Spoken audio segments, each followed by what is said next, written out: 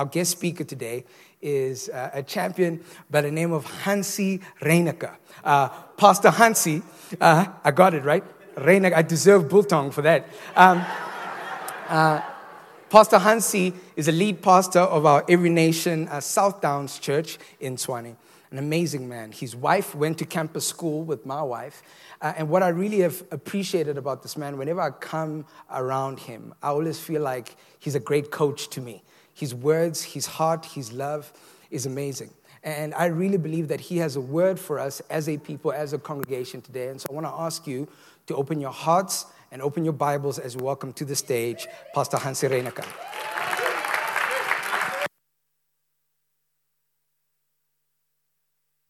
Good evening, guys. What a privilege to be finally invited to Every Nation Rosebank. What a great church. Sorry. Do I believe something that you don't? What a great church. Okay. Not that much. Okay, so, no, this is a great church. You know what? I'm so grateful to be here, to see what God is doing in this congregation. We are secretly following what you guys are doing, to see how God is using you. I was privileged to be a silent fly on the wall 4 years ago when you had the leadership of Joe Bonifacio and Otto Bernardo and Michael Badarius to come and brainstorm to say, how are we going to change the direction of where we are at so that we can be more effective in reaching this city. And I was on that wall, and I heard those conversations, and I heard the burning issues, and I've been following you and seeing what God has done in this church, and it is incredible. Guys, you have great leaders. Guys, I've been working with Pastor Simon on church consulting. We've been helping other churches, and to see his heart, his humility, and the rest of the leadership is incredible. I have one offense. Okay, two, maybe three. Okay, the first one is we really wanted Siviwe and Marsha to join us in Pretoria, and they just refused. Okay. So then I spoke to Lereko since he thought that he could play some rugby. And we invited them. We said, we're going to have some touch rugby. And he brought a bunch of guys to come and play in Centurion in Pretoria. Blue Bull Wêreld. You know what happened? They almost beat us at our own game. So, but it was amazing. You know, but I want to say it's incredible to be here. This is a picture of my family.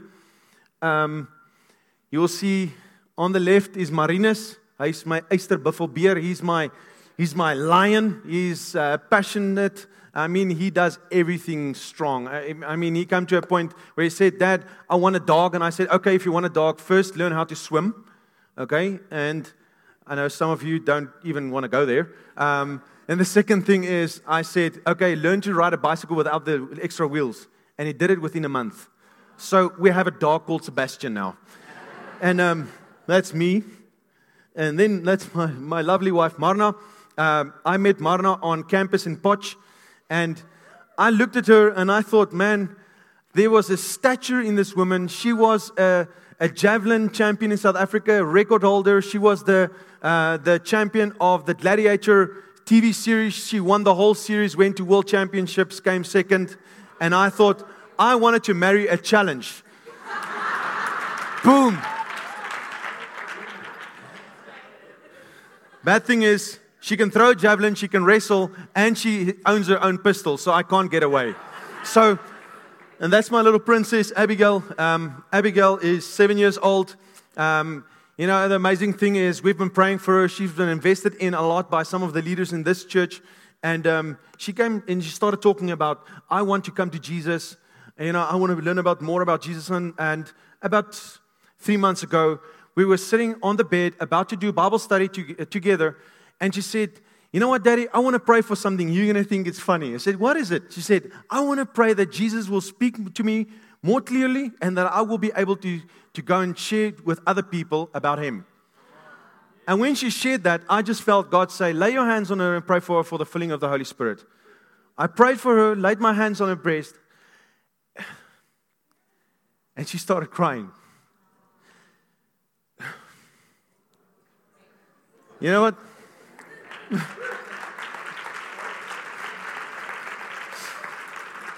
So she ran off, and I called her back. I said, Abby, I saw you started crying. I said, tell me, what happened? She said, Daddy, when you laid your hand on me, I felt so warm. I felt a love fill my heart. I felt so free. I think Jesus came into my life. You know, come on. So she accepted Jesus. And the next week, she said, I want to be baptized. That very next day, she started reaching out to some of her friends that were literally accusing her of a lot of stuff, and she was being ridiculed by them, and she reached out to them. Said, can I tell you what happened to me? And when they said, no, we believe in Jesus, but did you experience Him? You know, if I look at this and I share this with you, think of where I come from. When I was 2 years old, the very first thing I can remember of my real dad is how he hit me out of the way so he could get to my mom so he could beat her. That's the very first picture I remember of my dad. And then soon afterwards, my mom had to divorce my dad because of this situation, and she had to look for a job. So she became a matron in a hostel at one of the schools in White River. So she started working in the mornings, 4 o'clock, and at night she came back maybe 7 o'clock. So I was raised by the maids in the hostel. So then later on, when I was 12 only, for the first time, my mom got married for the first time, and again, and now for the first time I had a dad. So I grew up without a dad. And then for that, the remainder until I finished with school was, it was filled with abuse, with anger, with fighting. You know, parents, when they start fighting, it's like, you put the cup upside down. Oh man, you're an idiot, man. Look at how ugly you are. You're so fat, man. I mean, they start to fight about stuff, you know. It's like, man, you're like children. And what happened is we would stand outside the gate with my friends, and we're on our way in my home, and I say, sorry guys, we can't go in because it's that time again. You know, and we were so poor, the poor people thought that we were poor. You know, it was a harsh situation in which I grew up. Now looking at that and telling you this story,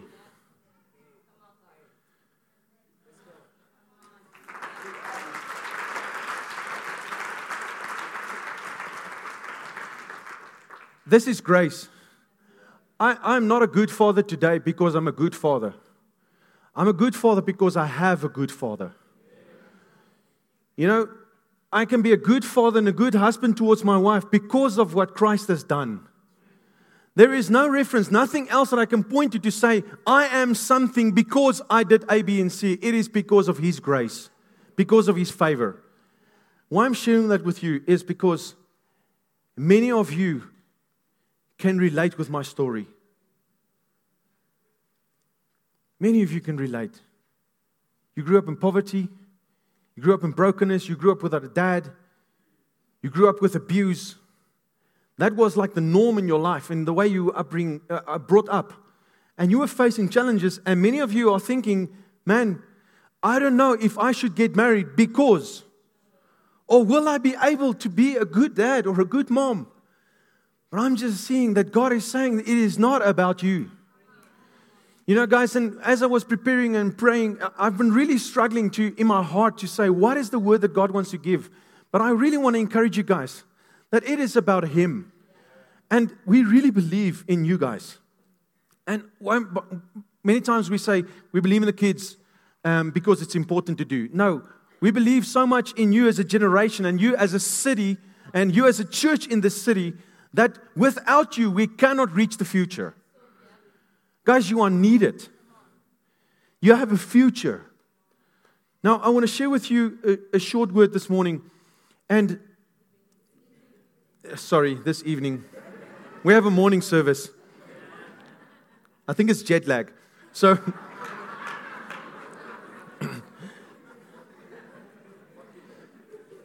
Matthew 11, verse 11 to 12 says, truly I say to you, among those born of women, there has arisen no one greater than John the Baptist. Whom of you have not been born of a woman? Okay? So from those born of woman, there is no one greater than John the Baptist. Yet, the one who is least in the kingdom of heaven is greater than he. From the days of John the Baptist until now, the kingdom of heaven has suffered violence, and the violent take it by force. Now, as I want to share with you, this passage is something that's been resonating in my heart for a remainder of years. And he starts and he's opening this case and he's saying, there is none greater than John the Baptist. None greater. But yet he is least in the kingdom. The starting point. You take your first step into the kingdom. Abigail, my daughter, went into the kingdom. She's already greater than John the Baptist. Now, just look at the hall of fame that we're being compared with. You're talking about David, a man after God's heart. You're talking about Samuel, a man of righteousness. You're talking about Moses. And now suddenly this Mfwetu comes in and he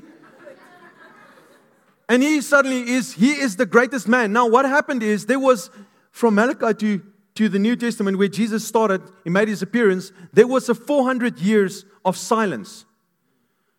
No word of God, no prophecy, nothing. 400 years. And after that 400 years, in come this uncompromising, rugged man of God that would say that I will come in and I will speak the truth. And he was the one preparing the way of the Lord before Jesus should come in so that people can repent and receive the kingdom of God. You're talking about the greatest man that has walked on this earth. Whom of you can say that you have baptized Jesus? Now that's on his resume. Yet he who is least in the kingdom is greater than he. You know why? It's because even if he was coming in and preparing and breaking the silence and preparing the way to say what was about to come, he was talking on this side of the cross. He was talking about and pointing towards something that the Lord told them that you are so in trouble that you need help.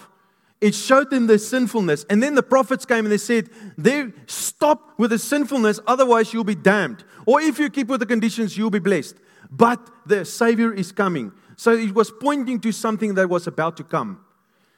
But Jesus came, the word was fulfilled, the law and the prophets was fulfilled in Christ on the cross, and from there on, we are living from this side of the cross. Guys, we are not looking at our own performance. We're looking at the resurrection power of Christ. We're looking at the one that has conquered sin, conquered Satan, death, insecurities. You're talking about the forgiveness of sins. You're talking about a new life that was presented. So based on what Christ has done, there is no one greater than John the Baptist, yet he who is least in the kingdom will be greater than him. Guys, it's not about you. It is not. It's never been. See, and this is kingdom living. This is living on the other side of the cross. This is living from the fulfillment and the wake of the cross of the finished work of Christ. See, but now he comes and he says that the king, from the days of John the Baptist until now, the kingdom of God suffers violence, but violent men take it by force. So there is a kingdom that's been established, and he's saying that since then, the kingdom of God is suffering violence, but violent men are taking it by force. So there is a violence that we are facing.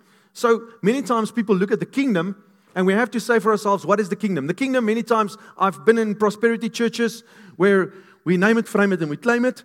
And then what we say is, God says that He will build His church and the gates of hell will not prevail against it. And therefore, I give you the keys of the kingdom. Go and unlock. Whatever you unlock in earth will be unlocked in heaven. Whatever you unlock in heaven will be. And man, we go into the world and we lock and unlock doors like crazy because the problem is out there and we're going to conquer it. That's not the problem. The problem is not out there. We have to ask ourselves, what is the kingdom? Now, Jesus was saying in Luke 7 verse 21, He said, the kingdom of God is not coming in ways that can be observed, nor can they say, look, here it is, or there. For behold, the kingdom of God is within you. So guys, the kingdom needs to be established. Now, here's the thing. The problem is not out there. and we have to go and be the solution. No, the problem is in here.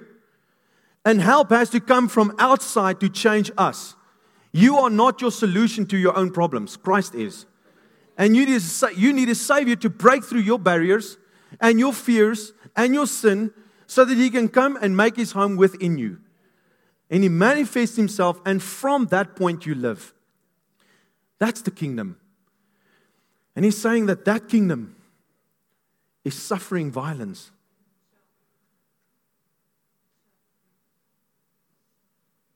That kingdom within you is suffering violence.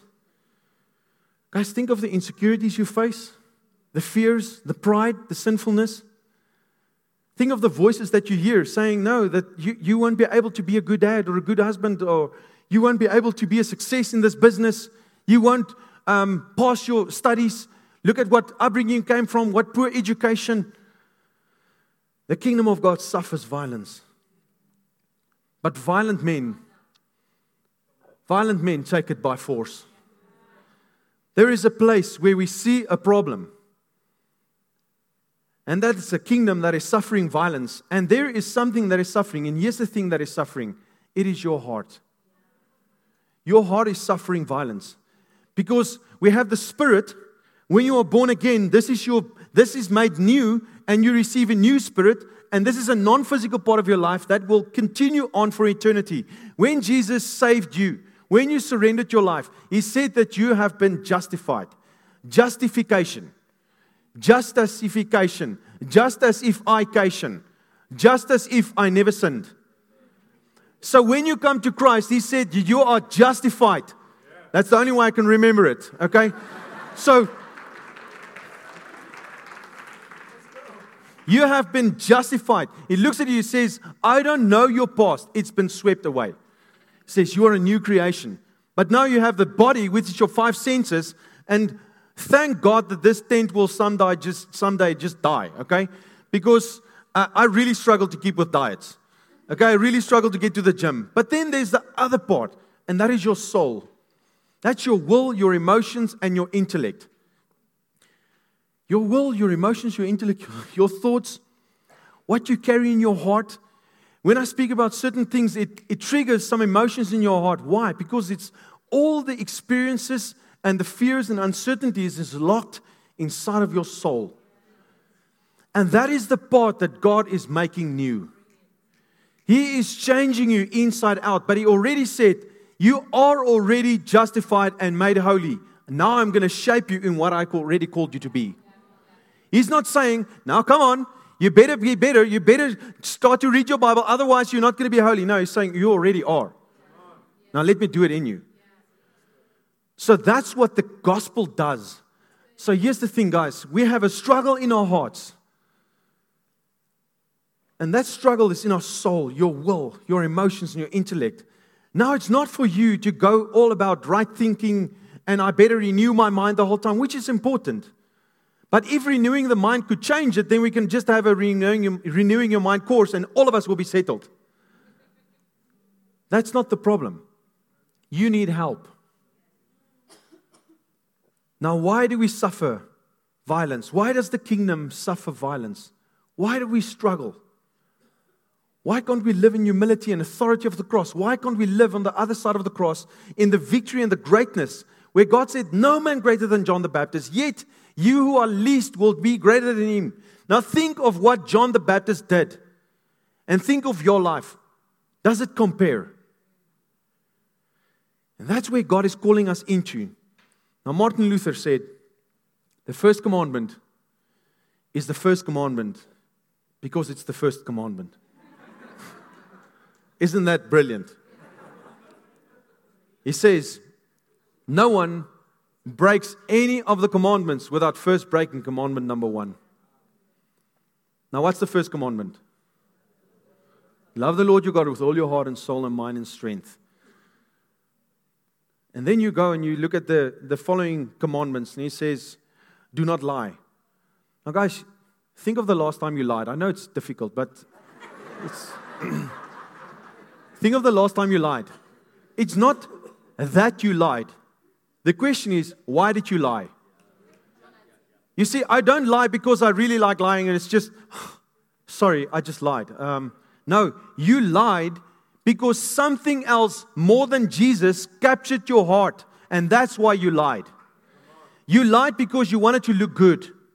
You lied because you didn't want to be out of control. You lied because you wanted to be significant. So significance and approval and control was at the source of your heart and not the worship of Christ. If you covet, why do you covet?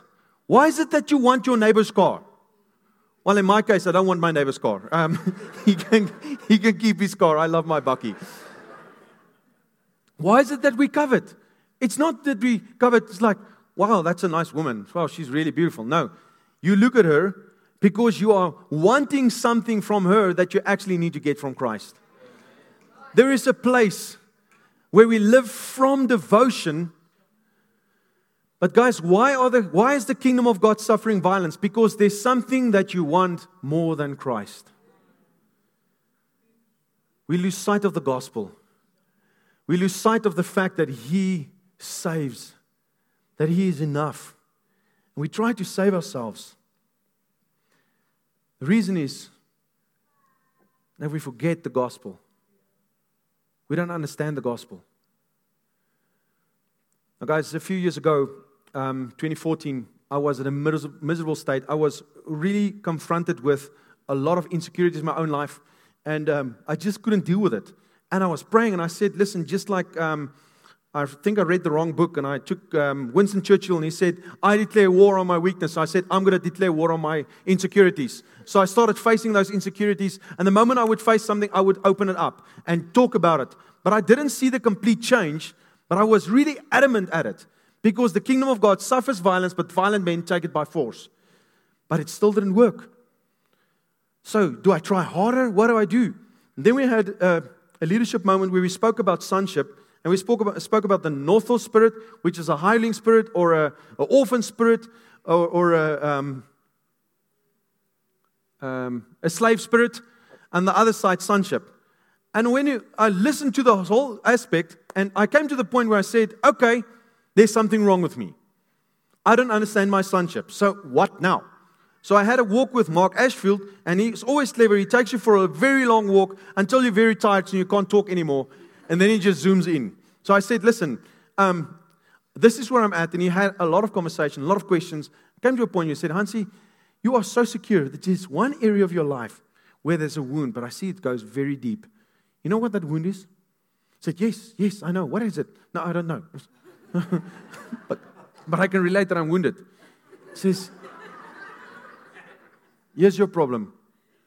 You don't understand the gospel. It's like, duh. I'm preaching every Sunday. I read my Bible. I know the gospel. Sorry, maybe it's something else. But something resonated in my heart. Guys, the gospel is not just a past event. It's not just something that happened and now you have to keep on working for your salvation. It is Christ doing the work in you. So I was flown to the Philippines to go and check what's happening there, like everybody does. We go there to check the discipleship and the family in the heart, and what a privilege to go there. And I was booked for one appointment with Paul Barker, who was doing a teaching on Christ and preaching, and I said, I'm just going to go the first hour, the rest of the day I have other plans, because we preach the gospel. And I sat there, and he started speaking about the gospel, saying, we look at Jesus being our guide. Jesus wept, so we weep. Jesus was generous, so we are generous. Jesus discipled, so we are disciple. Jesus is not your guide. He said He is your Savior. Because there is a standard that He's asking of you to fulfill, but you cannot reach it. That's why you have to come to the place where you know that you can't reach it. You need Him, and in Him, He changes your heart. And an outflow of a changed nature will take place. I canceled the rest of my day and I sat there. It was like weeping. But guys, I realized for the first time in my life, I don't know what the gospel is about. And it started a journey in my life where I said, let's pursue the gospel. Now, the kingdom of God suffers violence, but violent men take it by force. Now guys, many of you think that if you're not going to fight hard enough, you're going to lose the kingdom.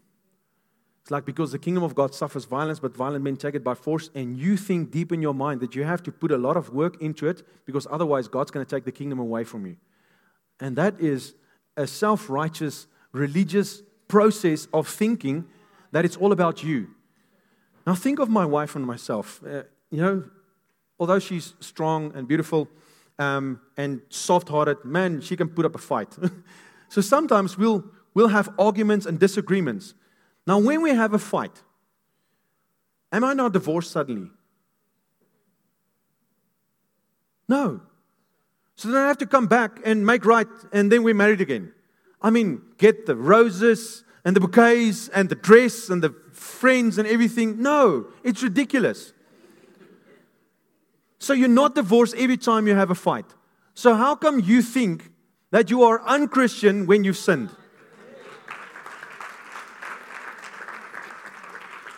What happens when my wife and I are facing a fight and we face disagreements, what we do face is a break in relationship. And I come back and I say, Lovey, I'm sorry. I was wrong. Is it good because I acknowledge it? Okay. Now, at our men's ministries, I always say to the guys, listen guys, you always accept you're wrong, even though you're 99% wrong. Okay, all the men say? All the women say? No, you should say thank you. Now the thing is, guys, Christianity is more like adoption. Coming into the kingdom where it's facing violence, it's more like adoption. I have family and friends that have adopted children, and it's a beautiful process. And I don't know if some of you have been adopted. To look at that process, if a son or a daughter has been adopted and they come into this new family, they've been building a relationship, they don't run into that house, fall on the sofa and say, hey, Dad, can we watch some TV? Can we go to the movies? What's in the fridge? And then they go to the fridge and they open the fridge up and they start eating from the fridge, like the rest of us do. They don't do that. When someone is adopted into a family, there is a place where they will find themselves sitting uncomfortably on their new bed, trying to figure out this new family, what would be acceptable, what would not. Would they like me, would they not? What would they do if I did something wrong? Will they cast me off? Will they reject me? What happens if I sin? What happens if I make mistakes?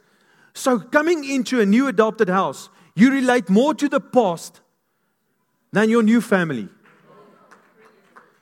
You know why? Because you sit here, it's new for you. But on this side of the cross, or this side of a family, you come and you think, yes, but I remember how we rebelled, and I remember how we sinned and everything, and how we did our own thing. Man, this is our family. You don't relate to a healthy family. So why would I go there? I don't trust that. I might be rejected. So adopted children will face a wrestle, and they will face violence in their hearts. But how do they break through it? It's by having conversation. By saying, listen, I feel uncomfortable. I feel unsafe. I feel vulnerable. I don't know what is acceptable from you and not. I don't know when you're going to reject me. It's in opening up which will be the biggest barrier that there will be breakthrough in intimacy. Now, why this is important is if you look at Ephesians 2, many times we look at our people and we say, oh man, I have this Muslim in my workplace. If only he believes in Jesus, he's going to be incredible because he already has the stature of work ethics and he's strong and principled, as if the only thing you do short is just shout for Jesus. Just shout for Jesus. That's all you need. No, that's not true. What we see in Ephesians 2, it says, you were strangers and aliens. You were sons of disobedience, children of wrath, without God, without hope, strangers and aliens of the covenant of promise. But God, being rich in mercy, with the love with which He loved us, made us alive in Christ Jesus. And He sat us, and He seated us along His right hand in the heavenlies. That is our new position. He says that you no longer have the spirit of slavery, but a spirit of adoption, by which you cry out, Abba, Father. But you're going to come into the kingdom and you're going to face violence in your heart because you're going to think that, why will God accept me? You will try to cover your sins and your fears. You will try to be a better person so that He will accept you. But in the scripture, when they said that you have a new identity in Christ, they were referring to the old times when you had an identity, it was written on a slate. Your whole identity, all your credentials was written on a clay slate. But when you were adopted, the old slate was broken. Bah! A new slate was taken, and your name and credentials with your new surname and your new family was written. Nobody could refer to the past. You have a new family. See, guys, that is our position in Christ. But you will suffer violence. You will try to run away from God. You will look at yourself just like the lost son coming back and say, I'm not worthy to be a son, and I want to work to be a son in the house.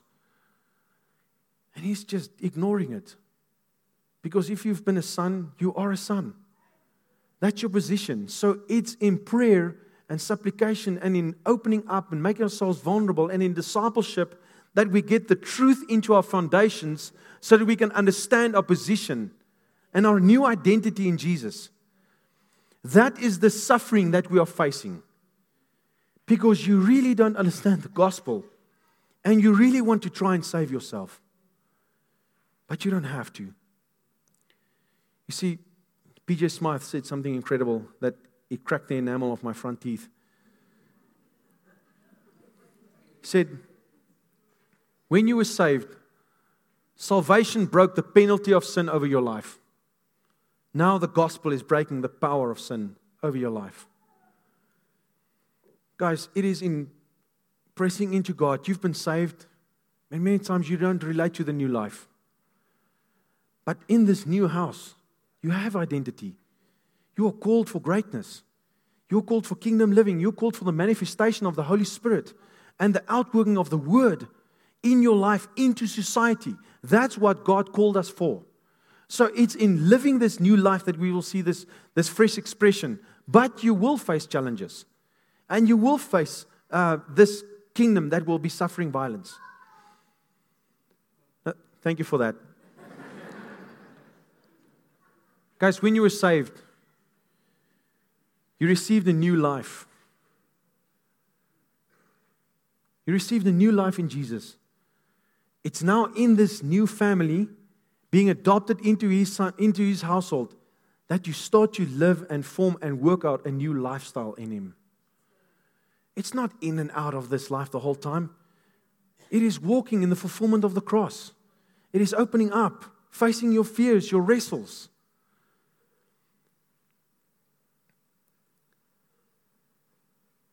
A.W. Tozer said,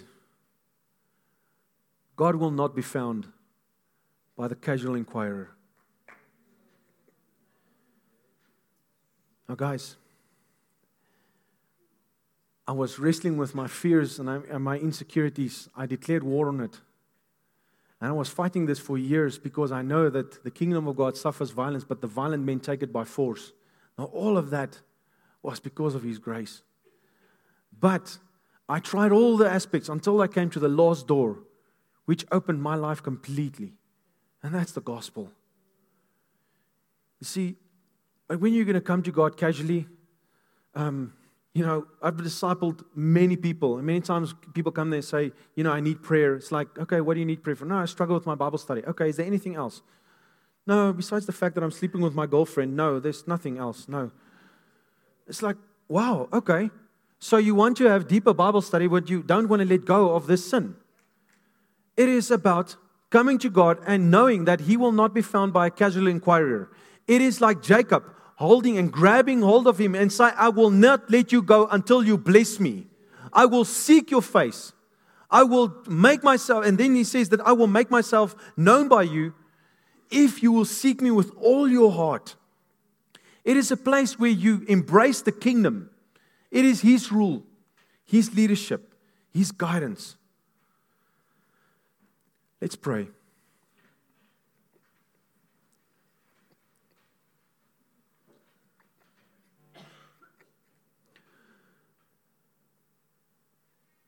Lord, I thank you that you say clearly to us, Lord, that there is none born of a woman greater than John the Baptist, but yet all of us who are born of the kingdom, even if we are the least, we are greater than him.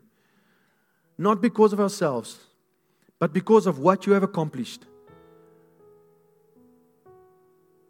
Lord, whatever we see in our lives is because of your grace. Lord, and tonight, I want to call every single person that is facing an orphan mentality, that are struggling to understand that they are adopted by you. They struggle to understand that you are an everlasting Father. And they struggle to open up their lives. Maybe that's you tonight, where you struggle to open up about your sin, your insecurities, your fears, because deep inside you feel that if you are going to reveal the true self, God is going to reject you. And now you're performing. But it's not working. You are tired and you are broken. Man, He is calling you. You know, where you're at, just stay with your eyes closed.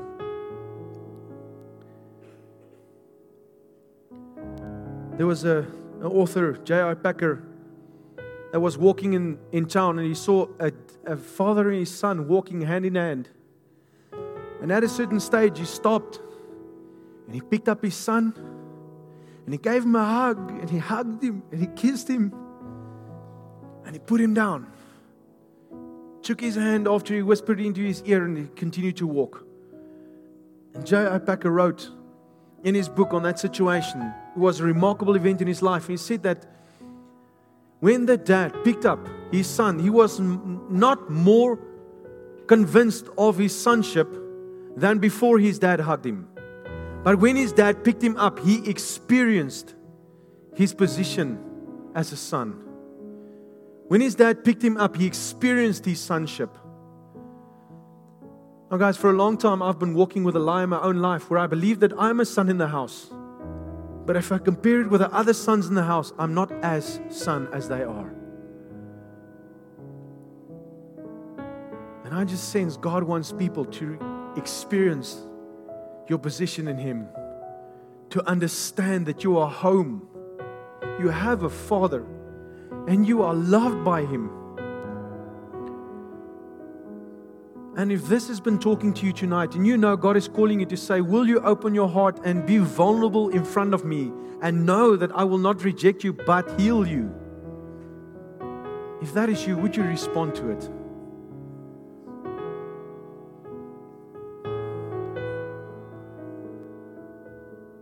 Yes, Lord. Amen. If you're here today and you don't know Jesus, you're far from God, and in your heart right now there is violence taking place, and you know that you need to give your life to Him. You need to be committed to Jesus. You're saying, man, I want to do that today. I want to give my life to Jesus. If you're here and that's you, would you be bold enough to respond right now to the gospel that never changes, that always pursues, that always loves, that always declares God's goodness even in the midst of our weakness? If that's you, you want to just put up your hand wherever you are and say, hey, that's me. I want to give my life to Jesus today. Anyone here saying that is me?